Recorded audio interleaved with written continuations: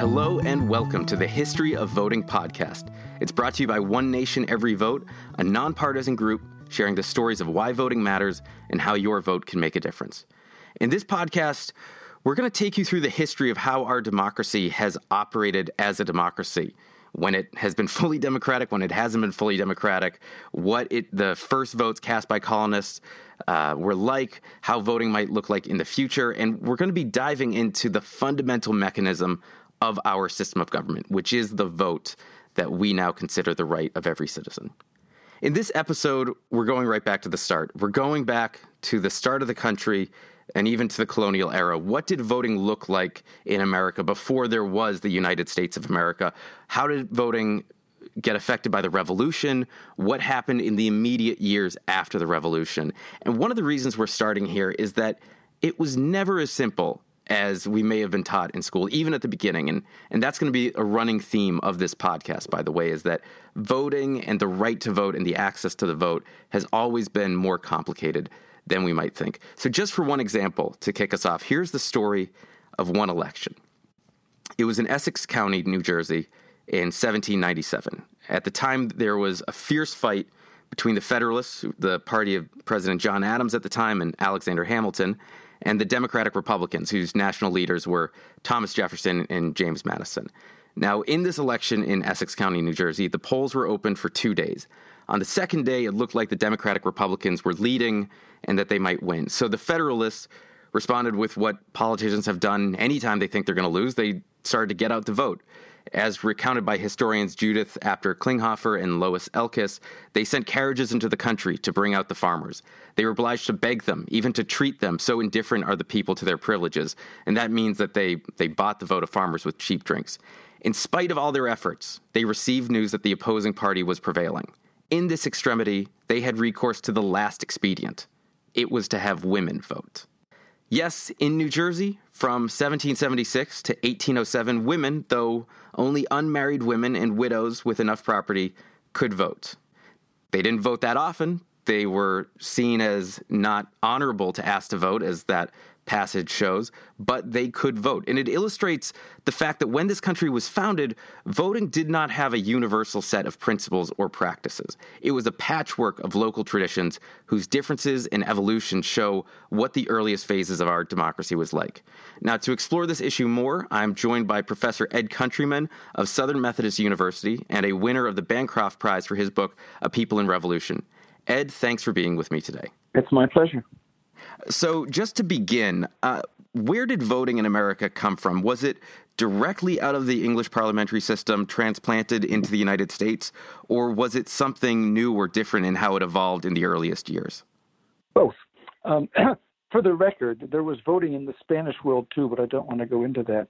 But we're dealing with people who had come from England, where voting and liberty went together, where Parliament was highly valued as a check upon the king, and where there was a significant, although not a huge, electorate. So, without doubt, when the English settlers set up elected assemblies, they were drawing on what they already knew from English experience. As for changes during the colonial period, the biggest one that I can think of is that because of the way that property was held, far more people, that is white males, no question, could vote than could vote in England. The whole system was very idiosyncratic. The rules that held in Virginia did not hold in Massachusetts and so forth. The English system that they came from, how much did those votes matter? I mean, I remember learning in school about the Civil War between King Charles and Parliament. And so certainly there was some relevance to the parliamentary elections then, but it was 100 years later, 50 years later, before England had what would be described as a prime minister with Robert Walpole in the 1720s and 30s. So when the colonists came to America in the 1600s, were they really electing people that mattered, or were they electing your local sheriff, Sure. But the true government, the true levers of power, were being appointed by the king? Well, again, it's going to vary. The governors in royal colonies were appointed by the crown. And that was true right through until the end of the British regime in the mid-1770s. If you were living in Pennsylvania or, I guess, Maryland for a while, the governor was not appointed by the crown, but rather by the proprietor, who was almost like a feudal lord. If you're living in Connecticut or in Rhode Island, the colony was self-contained, and people elected their own governors, even in the colonial period. That just continued on after the Revolution. So, one more time, there is no uniformity. Don't even expect it. It's a crazy quilt. And within that, were there some states that had what we would consider political parties? Well, first colonies, because they're not states yet. Sorry. Yeah. It's not about that.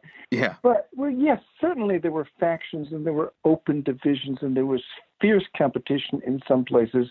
In New York, which I know best because I wrote a book about it, it was mostly family-based, although there were larger interests. Ethnic and religious Presbyterians did not like Anglicans and that kind of thing. In Pennsylvania, it could be wide open and wild and worthy of anything that's going on now. So I know of a colonial-era election in Pennsylvania where the Presbyterians were vilified as Presbyterians. And that kind of thing did happen. Down south, where it's more genteel, you were less likely to get that kind of raucousness. But from Pennsylvania to Massachusetts, absolutely, it could be wide open. Was this a mirror of the Whig and Tory divisions in England? I know that by the Revolution, most of the revolutionary leaders were Whigs and the Loyalists were considered Tories. So did that emerge around the same time, or was that kind of layered on by writers who were comparing what was happening in America to the mother country of England? Well, I don't know of the word Tory being used too much in the colonial period. What it really meant in England was pro-crown, not concerned about Parliament, regarding Parliament as a problem and a bunch of rotten people. Does that sound familiar or what? That word got appended to loyalists during the Revolution, and I couldn't tell you exactly when it came into use. I guess I could do some research, but you don't want that. There's a continuity in this sense that the English had a common division between what they called court and what they called country. Court meant in the pocket of the king or the king's ministers. Country meant virtuous people from somewhere out in the shires who are not going to be corrupted by London. And that certainly, that language was brought over to the British colonies, and that suspicion on the part of a lot of country folks of people who live in cities persists to the present day. Was there a difference in some states that had that city and state or city and colony overlap? Because I'm from Massachusetts, and we're taught about the Boston Tea Party, which seems like something out of revolutionary Paris, where a group of people came together. They had a bit of a riot or a mob, whichever side you want to use the propaganda from, and they went and they did some physical action against the government, which could happen in a city. It's hard to gather that amount of people in the country. So was that a reason you think that political action was a bit more heated in a state like Massachusetts, just because you had the concentration of people next to the seat of government? Well, if we're talking about the Revolution, in Massachusetts, in New York, in Pennsylvania, the cities are in the lead as the crisis with Britain deepens and gets wider and gets worse. Further south in Virginia, it's not so, partly because they don't have any cities. Of course, they've got a very different voting system as well, much less raucous, much more under control of the local elite. Elections held openly. You raise your hand or sign up to put your name down on behalf of the candidate whom you're endorsing, which means you're in his pocket. You are this guy's. It's like declaring yourself as liege man. Yes, fine, I'll vote for you. Very well, sir. I shall treasure that vote for the rest of my life, which means come back and I'll do you favors. And so there was a bit more of a patron-client relationship in southern states. Yes, although there was something of that in, especially in New York as well. An example, you may have heard of Sir William Johnson, who administered British Indian affairs until the very eve of the Revolution. He lived on a large estate where there were tenant farmers, and he actually had slaves too. And at an election sometime early in the 1770s, I think several hundred people were eligible to vote, meaning his tenants and neighbors, and only 5 people actually did vote because Sir William called the shots. He decided who was going to be the judge, the sheriff, and all the rest of it. And everybody knew that. So it's a bit like we had our own rotten boroughs. Oh, absolutely. Absolutely. In New York, or to take another example of it, most people wouldn't know this, but at Parliament at the time, Oxford and Cambridge universities had their own representatives in Parliament, including Sir Isaac Newton at one point. William and Mary had the same. It had its own seat in Virginia's House of Burgesses. Harvard did not. Brown did not. Yale did not. So it's again, this uneven quilt of craziness. Was there a need or was there a drive by some to make it more of a rational voting system? or was it just accepted that this is how we do it, this is how we've always done it, and there's no requirement for a secret ballot, there's no requirement for districts to be drawn evenly, and it's just that wasn't an issue back in the colonial era? Can I be like Winnie the Pooh and say both? Sure. In the colonial period, the general attitude was we have inherited this, and what we want to preserve is what we have inherited. The revolution marks a big break, and as the states are forming their new polities, their new institutions, there's a lot of debate about what ought to be represented in terms of maybe property or maybe communities, like in Massachusetts, each town. In New York, the counties are somehow supposed to be corporate. Or maybe extra representation, well, this is going to come with the Constitution for the people who've got a particular form of property, meaning slaves. Key point is that during the Revolution, this debate goes on from north to south. And there is expansion of voting, and there are attempts to rationalize the units of representation, and the beat goes on. One of the more interesting books about this era is called William Cooper's Town, which is about Cooperstown, New York. Yep, Alan Taylor. And sure. What I was amazed at, as I read it recently, thinking it was going to be, this kind of fun story about a young man named William Cooper who went into the New York wilderness and started a town. And it was that at the beginning. There was some interesting business sense of how he got the town started and how he got access to the international markets for all their goods. But a lot of it in the later era was him trying to effectively gerrymander the representation there because he wanted to be a state senator and then a U.S. congressman. So they kept changing how people were elected. At one point, it was multi-member district where I think it was the top three got elected, and other times they were at district levels. They changed the dates of it. They changed how long the voting was. It seems as if there just wasn't any real idea that, we need to get as many people to vote. It seemed like it was inheriting a local tradition, and we can play around with it as we wish. Right. And first of all, that book is terrific. It's the only one that I know of that's won the Pulitzer Prize, the Bancroft Prize, and a third of the major prizes, whose name I cannot recall. Second, when Alan was writing that book, Alan Taylor, the author, when he was writing that book, he published an article that began to explore the issues we're talking about, and it was called, quote, The Art of Hook and Snivey, S-N-I-V-E-Y. Those names say everything. Was there rigging? Of course. Even though ballot boxes are being used, are the ballots handed out by the candidates by different opposing candidates? Sure. Are the paper colors different? Yes. So that you can see which color is going in and you know how so-and-so voted. So it's just as much a matter of manipulating as goes on now. And who could vote? So obviously African Americans and slaves couldn't vote, but women could vote in New Jersey from 1776 to 1807, which is not something I knew until I started researching for this episode.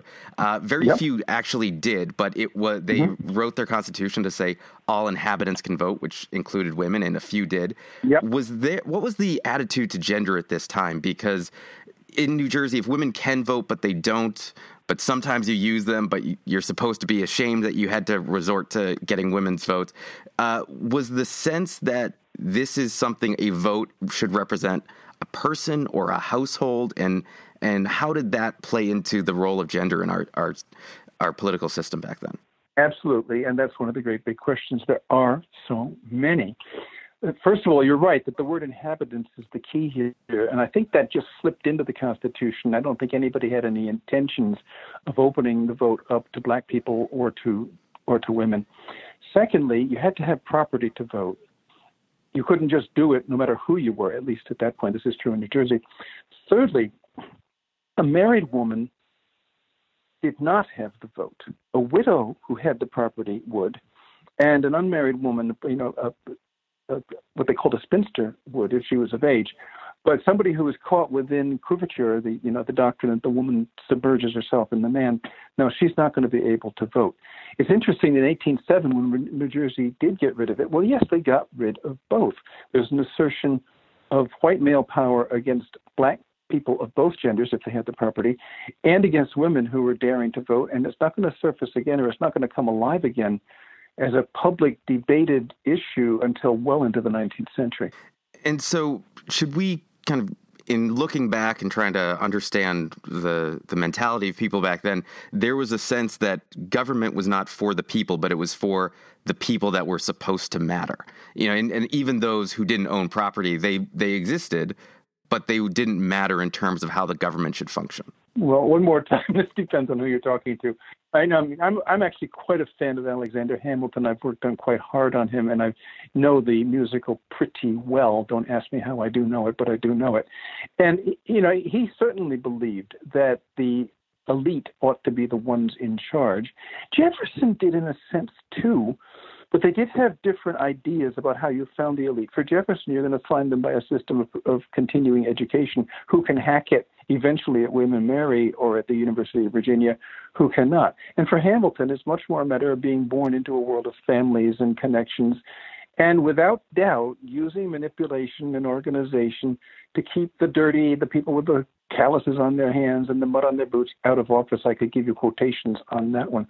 So, key point one more time, is that during the Revolution, this whole issue of who gets represented and how they get represented and what's the relationship between the representatives, the people with temporary power, and the people outside, that is a huge subject of discussion, no question about it. Going back to William Cooper's book, I remember that was one of the things that really struck me. I remember reading in history class about how the Federalists and the Democratic Republicans differed on the size of government or government intervention in the economy. But in that book, it's expressed it much more as the Federalists were the ones that said the well-to-do, the elite, the deserving should be in charge, and the Democratic Republicans were the incipient Democrats that the people should rule.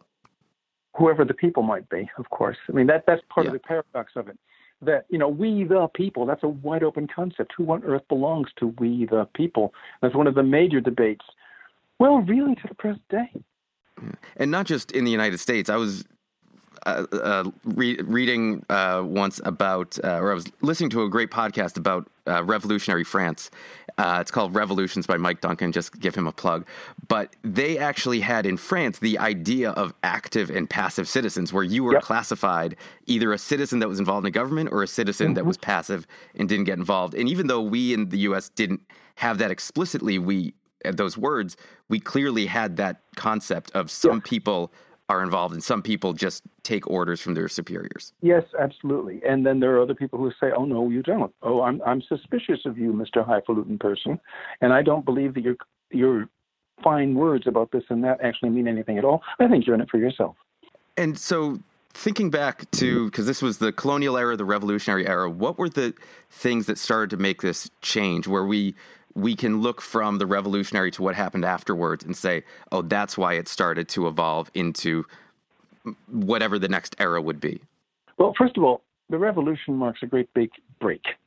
It's not the case that things just glided insensibly from the old to the new, that's a John Adams phrase, but rather that there is a large rupture of institutions and relationships and ideas, and people begin to think for themselves. And there's a famous quote, you may have heard it in your college classes, by a guy called Gouverneur Morris in revolutionary New York, who said, the mob begin to think and to reason. Poor reptiles, I could take it further, but that gets the attitude. And by the 1780s and 1790s, there is a lot of insistence on people whose names are not famous, or by people whose names are not famous, that this republic is ours and we are going to have a share in it. And we absolutely believe that the power needs to be in the hands of people like ourselves. And then there are people who think both.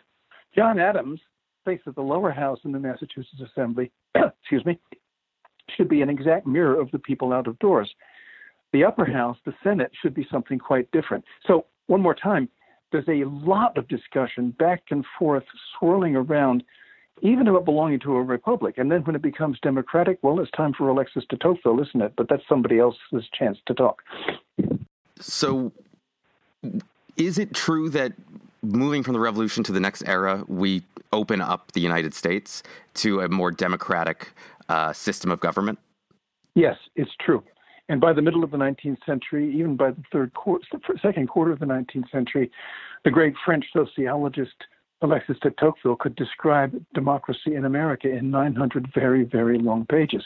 But it's also the case that as democracy opens up in terms of who can vote and who can hold office and what's the relationship between the people who are in office and the people who are out of it, as that's opening up among white males, it's closing off for people who are not white, not male, or both. Well, that is a great segue into our next episode, which next week will be on the Jacksonian era in America and the voting systems there. So, first of all, thank you very much for your time, Professor, and all the best. It's been my pleasure. Thanks for asking me. Thanks again to Professor Ed Countryman of Southern Methodist for speaking with us. If you're interested in getting more involved with voting and the electoral process, there are a lot of organizations you can join. Today we're recommending TurboVote. It's a nonpartisan site that helps you register to vote, reminds you when elections are happening, and even helps you apply for an absentee ballot. You can find it at turbovote.org. Now, if you like today's episode, please give us a 5-star rating, tell your friends, share the links. It all helps with the popularity of the podcast, but we also hope with the mission of 1V, which is to remind people just how important our vote can be and why we should use it. The producer for today's episode was Eve Gleason. I'm Chris Oates. Thanks for listening, and please check back in next week when we tackle one of the most contentious eras in early America, the Jacksonian era.